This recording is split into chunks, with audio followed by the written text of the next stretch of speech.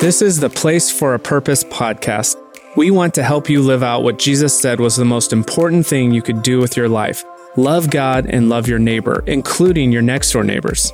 So we're going to keep neighboring on your mind by encouraging you with practical ways to connect with those next door so you can live knowing you've been placed for a purpose, because your address is not an accident and neither is your neighbor's.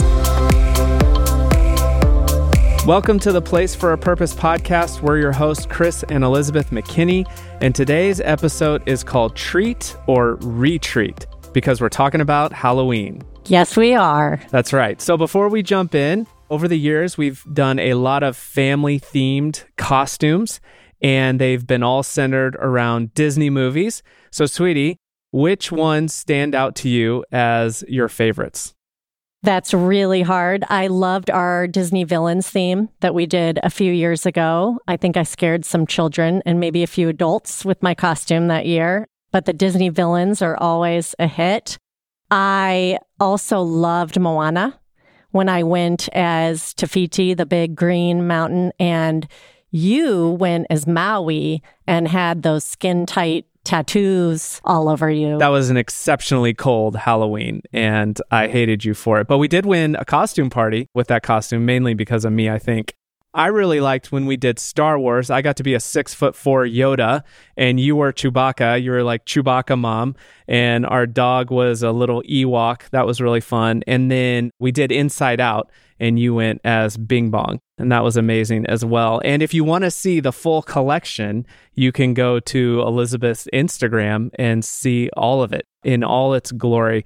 But it's a sad year. Because the band is breaking up. That's right. Our two oldest are going astray. They're going with their friends. No, it's been a long run. I'm surprised it's lasted as long as it has. It's been a ton of fun. But we're not going to just talk about our Halloween costumes all day, even though we could. Yes.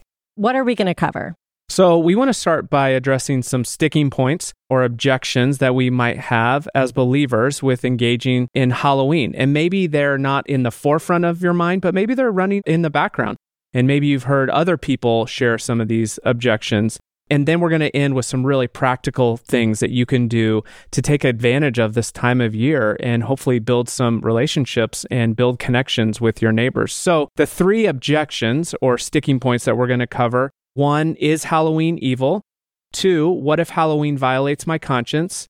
And 3, if I engage with it, does it mean that I condone all the things that happen on Halloween? And even before we get into those, we have to share our Halloween-amony. Our story of why we love Halloween so much. So how did it start? So when we moved into our home, it was in the summer and we knew Halloween was coming and we had young kids. So we were super excited for that first Halloween. And we got all ready and we walked out our front door ready to trick or treat, and nobody was out. Tell your joke. It was like a ghost town. It's so bad. You love that joke. Cheap laughs. So we got in our car and left. We set a bowl of candy out for a few of the trick-or-treaters that might come around. We came back. It was still full. And we continued to go to different neighborhoods for a number of years after that. And it wasn't until we had kind of began getting to know some neighbors through the block parties and the other events like the Easter egg hunts that we finally put our foot down and we said, okay, this is not okay.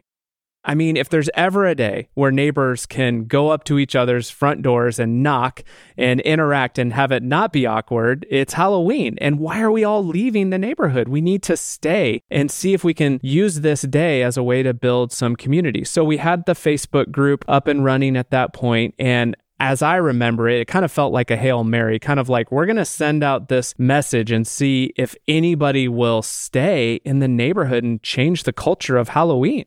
And even before I wrote that post, I remember drawing out a map of our neighborhood, which isn't huge. We have about 200 homes, so it's decent size, but it's like 2 streets and then a loop with some little cul-de-sacs. So we had gotten to know quite a few neighbors at that point. So we tried to write down on the map all the neighbors that we knew and who they lived by. And when we wrote the Facebook page, I remember splitting up the neighborhood into segments and cul-de-sacs and portions of the streets and tagging neighbors that kind of went together. and asking if people would host these little, what we called stations together, co-host them, and team up with other neighbors to pull off, like, let's say, a hot dog station or a hot chocolate station or cider. I remember encouraging neighbors to buy a little portable fire pit from Walmart for $30. And like we've said, we live in suburbia, so in their driveway to host a little fire pit.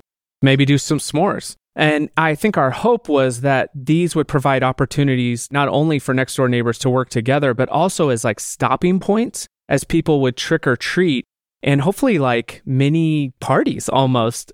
And so we came out that first Halloween, asked people to stay, host these stations, and it was crazy. The neighborhood came alive. You had a double ear infection that year. Yeah. You were sick as a dog. I still had fun. But I remember coming around the corner and walking up the street that's next to ours, and it was like the neighborhood had come to life. It had come alive, literally. I will never forget that moment.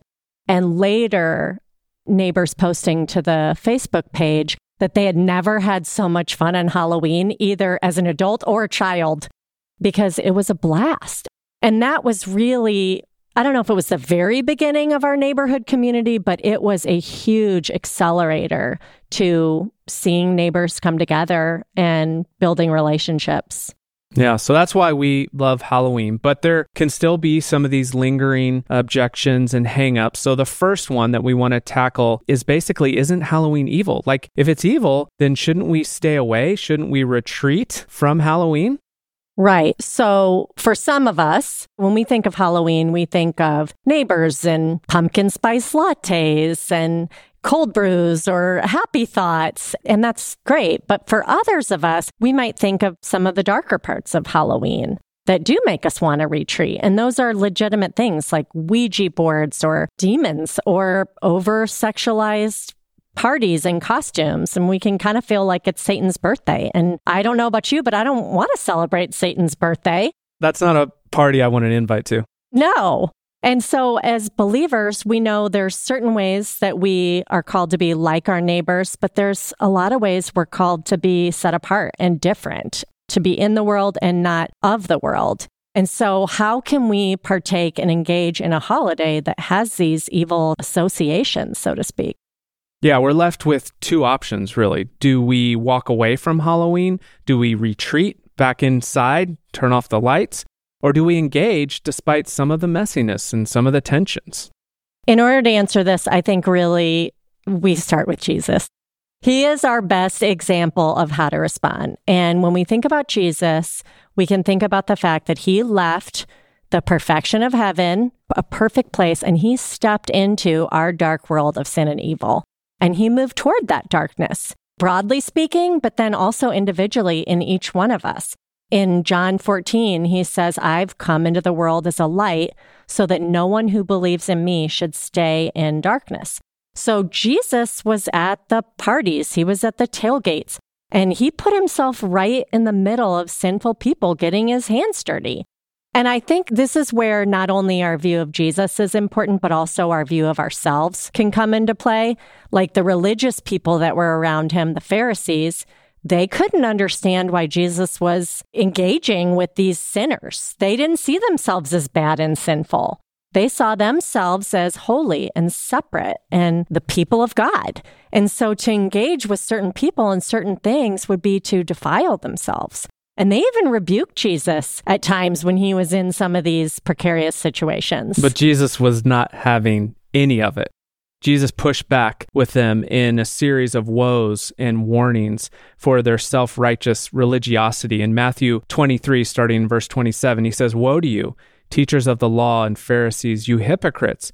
You are like whitewashed tombs, which look beautiful on the outside, but on the inside are full of bones of the dead and everything unclean." It's very appropriate for our Halloween discussion here. In the same way, on the outside, you appear to people as righteous, but on the inside, you are full of hypocrisy and wickedness. So what I hear you saying is that sometimes we can be quick to point a finger at the big bad world out there, rather than pointing a finger towards ourselves and saying, what about the big bad world in here? What about the issues and sin in my own heart? Right. I think he's saying that we don't need to be as afraid of what's out there as what's in here, in our hearts, that he's more concerned with what's going on inside us than our neighbors' Halloween lawn decks and if they have tombs or cobwebs in their yard. He says in Matthew 15, it's not what goes into the mouth that defiles a person, but what comes out of the mouth that defiles a person. So the religious people of his day had a hard time seeing what was going wrong inside them, their own inner darkness. They would have been more freaked out by their neighbor's haunted garage than the condition of their own soul. And I don't think Jesus is afraid of either. He moves towards us. He stepped into my darkness. He wasn't afraid of what he saw, and he had compassion on me. And he moved toward us, not away. So to answer your question, should we treat or retreat? Should we walk away from Halloween or move toward it? Should we pull away from some of these things that make us uncomfortable and be separate? I think that we can look at Jesus' example and the fact that he moved toward us, we can move toward some of the dark parts of Halloween. Yeah, that's good. And I really like that picture of Jesus moving towards the darkness, not away. But what if Halloween violates my conscience? For some of us, especially as believers, participating in Halloween has maybe gone against our conscience in the past. Or maybe in our families of origin, it was one of those opt-out days where we go inside and we turn off the lights. Or just hang out with other believers. And I actually had a neighbor who's unchurched ask me about this recently. She wanted to know, why is it that Christians have a heavy conscience about this? So what would you say to that person who has a heavy conscience towards Halloween? I think I'd say a couple things. First off, I'd say it's okay if you've had a heavy conscience towards Halloween in the past, or maybe right now you're kind of wrestling through it, but I don't think you have to have that moving into the future. And I'd kind of like to challenge and have you reconsider if Halloween has to violate your conscience, if there could be some freedom there to engage with it. And the Bible speaks to this exactly. It gives us examples for when we might have sensitive consciences towards something, and it gives us freedom that can be applied here as well. And I'm thinking of passages like Romans 14, where Paul addresses Jews and Gentiles who are a part of the church in Rome, and they had different views on when to celebrate the Sabbath or on other Roman holidays, if they should engage in those or not, or which foods were okay to eat. And the Jewish Christians believed that you shouldn't eat certain foods because they were considered unclean by the Old Testament law, or because the food had been sacrificed to idols before being sold in the market. He says in chapter 14, one person believes he may eat anything, while the weak person only eats vegetables. Eating vegetables would be a way to stay away from the meat that was sacrificed to idols. And then when it came to the celebration of the Sabbath and the observance of Roman holidays, which most certainly had pagan roots, he says later in the passage, one person esteems one day as better than the other, while another esteems all days alike.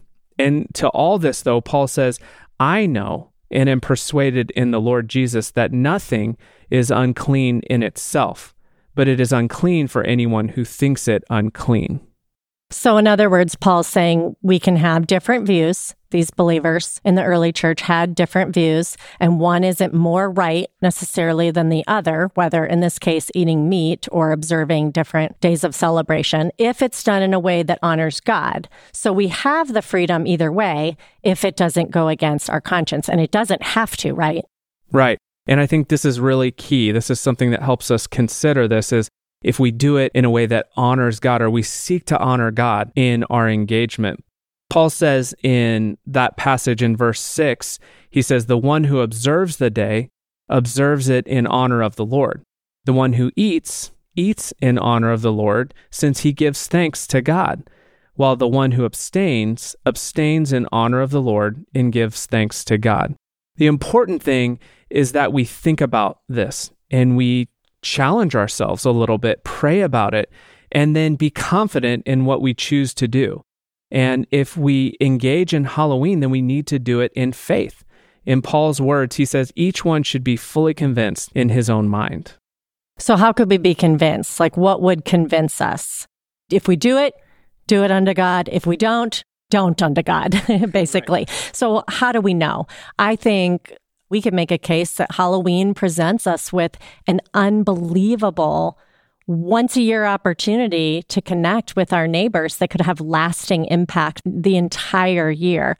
And having your neighbors come to your door or being able to knock on their door without it being awkward and maybe meet them for the first time, that doesn't happen very often. Like I was saying earlier, I was referring to my friend about that conversation we were having about Halloween. She's one of my closest friends in the neighborhood. Well, we met 7 years ago this month because she reached out. She wanted to put on a little Halloween trail. Well, it didn't end up being so little. It was awesome. But that's how we became friends. That's how our relationship was built. So Halloween can be something that we engage with in order to honor God and see his kingdom break more and more into our neighborhoods. Yeah. And I think it's important to remember that while it's not morally superior to engage with Halloween, we need to be careful not to judge those who may not. And the other way around, those who don't need to not judge those of us who do engage with it. And I think it's important here to point out, too, that Paul does say that it is the weaker person who abstains. He says it's okay, there's freedom there, but I think Paul would love to see us grow into people who, through their knowledge and believe that it's possible to engage in some of these things that require some tension. There might be some messiness in a way that honors the Lord and follow the example of Christ that he set for us. And if we find that we're convinced in our minds that we can engage in Halloween in a way that honors the Lord, I don't think it has to go against our conscience. Okay, last thing I'm going to push back on. So if I celebrate this holiday, does that mean I'm condoning all the things that happen on Halloween? Because like I said, there are evil things that do happen. There are. And so we could fear that our participation of this holiday would either be guilty by directly supporting all that goes on, or we could even be guilty of association. So we might ask, if I'm participating or engaging, and this could apply to other parts of culture too, not just Halloween, but does that mean that I'm supporting and condoning all that comes with it? Another way you could ask this rephrasing is there a way to participate in Halloween without celebrating evil? Well, the answer is always Jesus, right? So let's go back to the example of Jesus, because I think if you look at the life of Jesus, there are a number of examples where he could have been considered guilty by association. It doesn't mean he was condoning evil or sin, but instead he was moving towards people in that moment. And as you mentioned earlier, it says that Jesus ate and drank with quote unquote sinners. And Luke records some of the things that were happening, some of the accusations that were coming towards Jesus because of that. In Luke 7:33-35, Jesus is responding to the Pharisees and their accusations. And he says this, "The Son of Man has come eating and drinking, and you say, 'Look at him, a glutton and a drunkard, a friend of tax collectors and sinners.'" And then later in Matthew 9, after he calls Matthew, the tax collector, to come and follow him, he goes to a dinner party with a bunch of Matthew's friends. Again, tax collectors and sinners. And the Pharisees come at him again. And I think it's important to remember, too, that in the ancient Near East, to eat with someone was a very intimate act. We'll casually go out to dinner with whoever and not really think anything about it. But to have a meal with someone in Jesus's day was a really big statement. It meant that you were friends with this person. And doesn't Dane Ortland say that friend of sinners was kind of like a nickname for Jesus? Like they meant it as an insult. Yeah, but it was actually kind of a cool thing. It was a compliment. Yeah. So did Jesus compromise his faith when he ate with the tax collectors and sinners? No. Jesus understood that he had to be around people who needed the gospel. People accused him of being a drunkard and a glutton because he spent time with the party crowd. And Jesus seemed okay with it. And I think it's because he loved them. And he wanted them to know that God loved them too. So it wasn't that Jesus was lax on sin. He was always tough on sin. Sin is serious. He died for our sin because it's so serious. But what we see over and over again is Jesus choosing mercy over religiosity, choosing relationship over religion, choosing love over law. And we might see our participation with Halloween or whatever it is. We could pick some other aspect of culture, like we said, as condoning darkness. But Jesus flips the script. I mean, what if when we keep our lights off, that's actually when we join the darkness? What if instead we decided to keep our porch lights on and give out the best candy?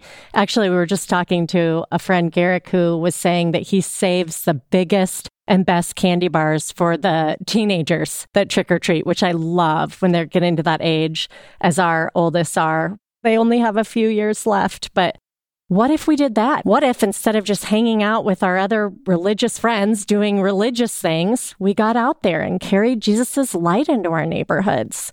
If the question is, are we condoning the bad parts of our culture? No, I don't think so. We can take the good and try to push back against some of those bad things. Yeah, and we do this in other ways too, in ways that we may not even think about. Take another holiday that we celebrate, Christmas. Our culture through Christmas celebrates excessive amounts of consumerism, and we go into credit card debt to pay for all of these gifts and all of these things that we probably don't even need.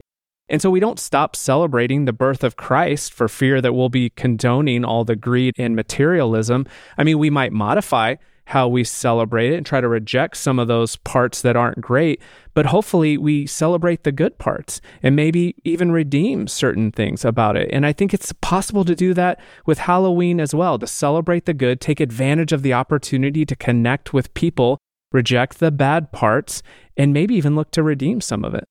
So, as we transition to some of the practical ideas for the fall, because I know a lot of our listeners are probably hoping to kind of brainstorm some ways to meet neighbors. But just to recap, the fact that there are evil things associated with Halloween doesn't need to keep us from associating with it. Our conscience doesn't have to bind us. We can have freedom, not judging people who do or don't, but we can have freedom to experience it. And we're not condoning the bad parts. We're engaging with Halloween, but we're rejecting some of the less desirable parts and hoping to bring some of God's redemption to our neighborhoods in the process. So let's talk about how this could play out, boots on the ground. If someone is wanting to engage with Halloween, let's talk about the time maybe in the next few weeks. Fall in general is a great time to be outside and meet people. And then we could even talk about Halloween itself. Yeah, and we realize that every neighborhood is different. And so what worked in our neighborhood may not work in other neighborhoods, but we just want to give some ideas and some tracks to run on and some jumping off points. So what's a good place to start in the weeks leading up to Halloween? Booing. Booing is something that you can do. You can get your boo bag, your boo basket, your boo bucket, and you can get booed and you can boo other people. It's really funny to say. Basically, what you do is you go to the dollar store or maybe you go somewhere else. You get some treats, some goodies, and you anonymously drop off your boo basket at a neighbor's porch with a note explaining the surprise. And you can Google this online. There's a million "you've been booed" sheets. You print it off and set it out. And then you also print off the instructions for the person who receives that on how to boo 2 additional neighbors. So you could do this in a more adult way for other neighbors in your apartment complex. Drop off a plate of cookies with the little "you've been booed" What sign. about some chips and queso? Chips and... Is that, do you boo with chips and queso? I would love to be booed with some chips and queso. But booing is really fun. And what ends up happening too is you end up like, hey, did you boo me? They booed somebody else. And our kids get super into this. They dress in all black and they go stealth. They basically army crawl through the neighbors' lawns and they're super excited, almost more excited to boo other people, but they like to get booed too. Another great idea during this time of year, again, we keep mentioning it, but it's a great neighboring tool, is the portable fire pit and doing something outside, doing some s'mores. You could get some hay bales, and that always sets a good mood. Anything that like is fall related. You could have an apple-themed dessert party or an apple-themed dinner where everybody brings something that has apples in it. All of those good things are just the excuse that you can have that this time of year offers us. And so it's really great to take advantage of it. And we were just talking to our friend Jamie, who's single, and trying to think of some ideas she could implement with some neighbors around her. And one of the things she was saying is how the fall, it gets really nice outside, or at least here in Missouri, it's a really nice time to maybe have neighbors over in your backyard, like you were saying, or in your driveway. And she made the point that sometimes it can be intimidating to have neighbors inside your house because it feels almost too intimate. And it reminds me of an article we were reading recently by Tim Keller that was talking about the loss of the American front porch and how the front porch used to be a space in between the outside world and your inside home, where you could experience someone and their values and their personality, a relationship with them, even without having to go into that more intimate setting. And his challenge was that we need to, as believers, we need to recreate the front porch, so to speak. We need to create spaces where we can engage with neighbors in the in-between, in the common space. And so I think that's important to keep in mind too. When I was single, I remember going to fall parties with bobbing for apples and fun things like that. But you could also do a movie night, outdoor movie night. We have done Hocus Pocus and Beetlejuice, the old school ones like Edward Scissorhands or Ghostbusters. And there's also really fun movies that you could play for young kids too, like Toy Story of Terror and Scared Shrekless, Monsters, Inc., Hotel Transylvania, some of those. Yeah, you're just looking for an excuse. And I love that language of recreating the front porch. And the fall offers so many opportunities to do that. And again, being outside is less threatening. So what about on Halloween? What could we do on Halloween? I would say if your neighborhood already does Halloween, then jump in and see how you can help out. But if they don't, what would you say would be a good place to start? What are some ideas and some ways that we can get to know our neighbors? I would start with looking for if there are opportunities that are already happening. So if anything is already organized, jump in on what other people are doing. I think easy, doable, simple. We were just talking to a friend who was saying they've started this tradition of doing chili in their garage. They open up the garage door, they set up a table. His wife freezes all the meat ahead of time. He dumps in a bunch of beans, and he said it's just an easy chili dump. And there it is. And they've met so many neighbors through providing chili. People love it. They come every year wanting the chili. Yeah, they've created their own station. I mean, Right. their neighborhood doesn't do all the stations and things, but they just said, hey, what if we created our own? And I think that's a great idea. Like even asking your next door neighbor to the right and to the left and say, hey, could we all pull off some kind of station, some place for neighbors to stop while they're trick-or-treating and pause and get to know them? Maybe we do s'mores. While the kids are making the s'mores, we get to hang out with the neighbors. Maybe it's hot dogs in a bag of chips. Maybe if you have a basketball hoop, do a shoot for loot. You give out a special candy if they make the basket. Just any idea to create a little atmosphere, a little spot to hang out and build relationships. People love a photo booth, and it doesn't have to be elaborate. You could get a couple hay bales or just balloons, and you hang up a sheet and a little sign that's Happy Halloween. People will stop and they'll take their picture and boom, relationship. What about the candy swapping idea? So after Halloween, we just keep the fun going. Our kids love, just as much as going trick-or-treating and getting the candy, they love swapping the candy. And so this is obviously just a kid's idea, like a family-friendly idea, but we have stopped keeping it inside the house because we now have a dog, and we've had some moments with our dog Kadani last Halloween. Got touchy. But we've started keeping the candy in our garage, and we put down blankets and pull our cars out, and the kids basically have store for the next week or two where they're just swapping candy constantly. Yeah. So those are some ideas, some ways to engage on Halloween.